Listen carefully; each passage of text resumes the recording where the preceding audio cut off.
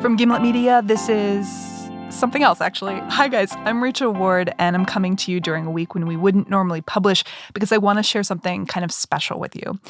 Here at Gimlet, we just launched a new show. It's called Science Versus. And I know it can be very difficult to add another podcast to your listening diet because there's so much good stuff out there. But I think this show is relevant to you as a surprisingly awesome listener. Because what we know about our listeners is that they're people who love learning new stuff, they're curious about the world, and they love being surprised and delighted. And Science Versus is a show that does just that. So how we describe the show is that it pits facts against everything else. So it's basically putting science up against all of the stuff that you argue about at the dinner table. And one of the things that you have probably found yourself arguing about at some point is guns. And I know this is not a light topic, but that is exactly the sort of thing that Science Versus takes on. They just did this 2-part series about guns, about whether or not they can help protect you, whether or not gun control actually works, how we can stop guns from killing people. And it's so well done and so interesting that we thought that surprisingly awesome listeners might want to hear it. So here is part of the series, Science Versus Guns, looking at whether or not gun control can stop gun violence. Hi, I'm Wendy Zuckerman, and you're listening to Gimlet Media's Science Versus. This is the show where we pit facts against truthiness. A quick warning before we get started. We'll be discussing homicide and suicide, so please take care when listening to this show. Now, if public health professionals found a lamp with a genie inside, they'd probably make a wish that all the guns could just disappear. But they'd also probably make the sugar disappear and the alcohol disappear and the drugs disappear. But that's magic and a bit boring and definitely not science. So we're not going to talk about genies today or a gunless world. Instead, we're focusing on how gun regulations can actually effectively reduce gun deaths. And that means regulating who can buy them, what kind of guns they can buy, and what people are allowed to do with their guns. Okay, let's start with a quick explanation of how people buy guns in America right now. Bob Castaris, owner of Classic Pistol in Southampton, Pennsylvania, showed Science Versus producer Heather Rogers how to buy a gun. Hi, Heather. I'm Bob. You come in here and sit in the lounge. There's like guns on your desk and guns on the floor and guns leaning against the wall. That's what we do for a living here. We're a gun shop. We have guns. Laws about what you need to do to buy a gun vary state by state in the United States, but everyone in America who buys a firearm from a licensed dealer has to fill out the same federal form. And it's poetically titled the 4473. Bob showed it to Heather. It's the name, address, social security number, date of birth, the weight, the height, the sex of the person, gender, their race, and then the questions. Are you the actual buyer of the firearm listed on this form? Have you ever been convicted of a felony or any other crime, which you could have gone to jail for a year or more, even if they put you on probation? Okay, once you've filled out the form, Bob gets in touch with the police, who use the FBI system called the National Instant Criminal Background Check System to look for red flags. They run the check for us. They do all the database checking. They come back with an approval number or a denial or a research. Research means the police need more time to give an answer. And denied means, surprise, surprise, you're not allowed to get a gun. And why would you be denied? Well, because under US federal law, certain people are prohibited from buying guns, like those who have been convicted of a crime and sentenced to more than 1 year in prison, or those who have been found by a court to be mentally ill. There are other reasons. We're not going to go into all of them here. And there are all kinds of exceptions to this system. The biggest one is that in some states, it's legal to buy a gun through a private sale. Essentially, any random person with no background check at all. But still, this is what America has today. It also has a firearm homicide rate that is 25 times higher than the average for other high-income countries, and a suicide rate that is 8 times higher. So, when it comes to gun control, there's lots of opinions. And even some songs. But you can be 100% positive that when a crazy person shoots someone, you know Obama's gonna blame the gun. But then, there's science. Many people on both sides of the gun debate will tell you how we can fix America's gun laws. Let's get into some of the main ideas. Round number 1, better background checks. Round number 2, regulating guns and removing certain types of guns from the community. Round number 3, requiring guns to be registered just like cars, so that every time guns change hands, the government knows about it. Okay, let's get into it. Round number 1, better background checks. If you ask the NRA why there are 10,000 gun homicides in America each year, one thing they'll cite is holes in the FBI's background check system. Essentially, the system that Bob reaches out to when you buy a gun at his store.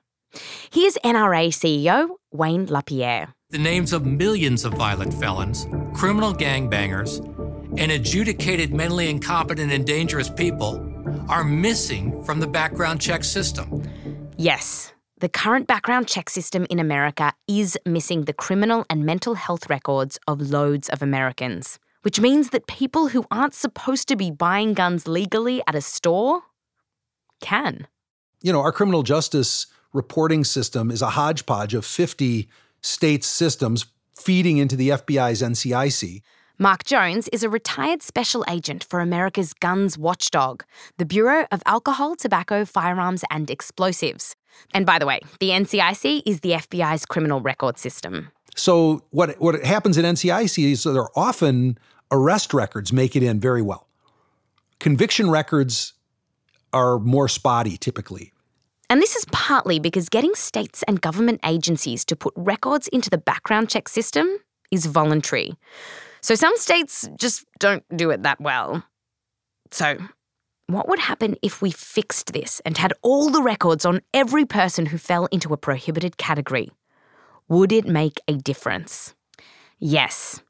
One study analysing a number of things related to background checks, including record keeping, found that states with the worst background check system tended to have the highest gun homicide rate. And they wrote that this was, quote, a clear and consistent negative association, end quote.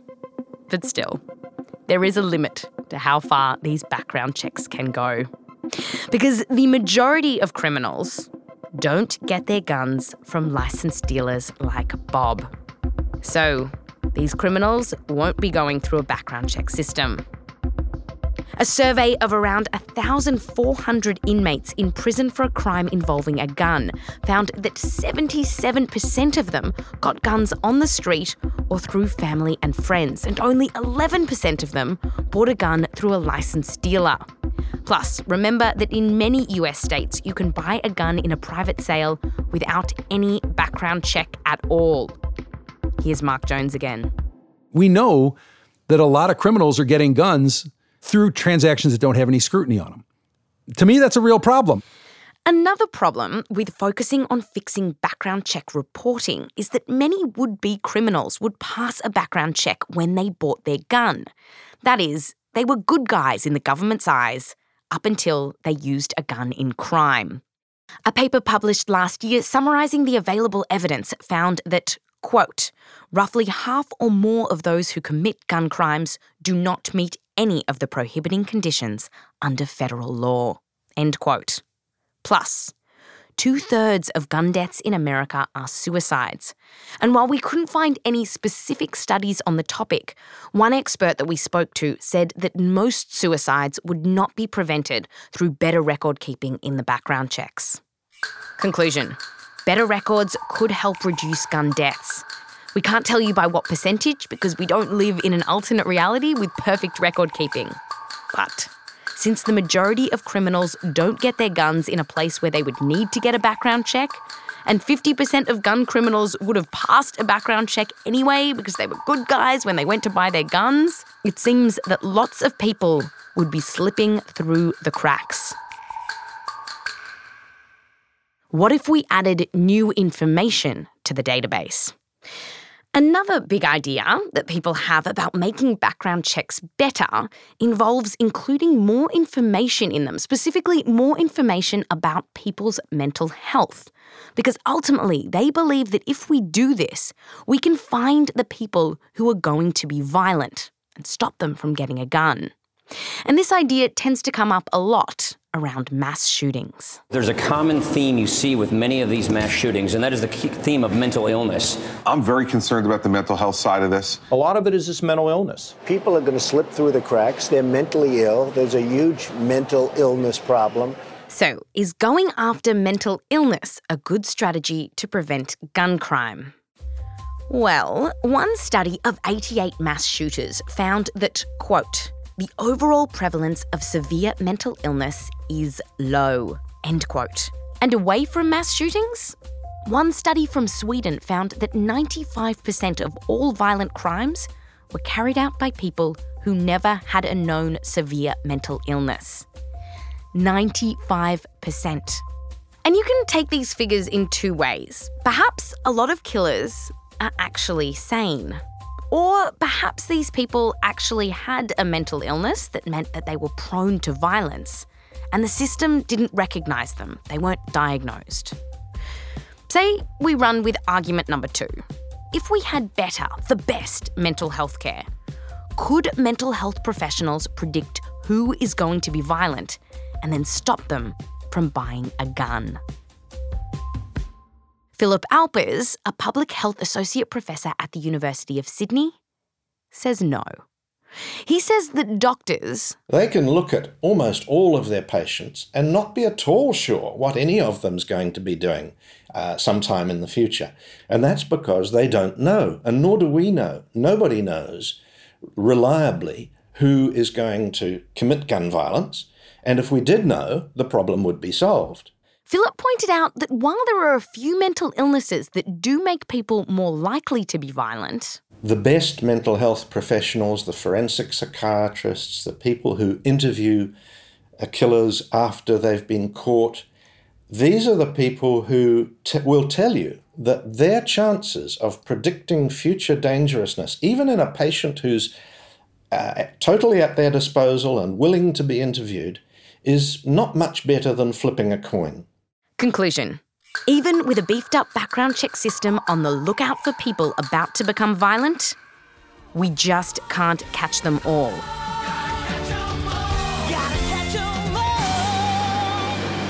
Pokemon.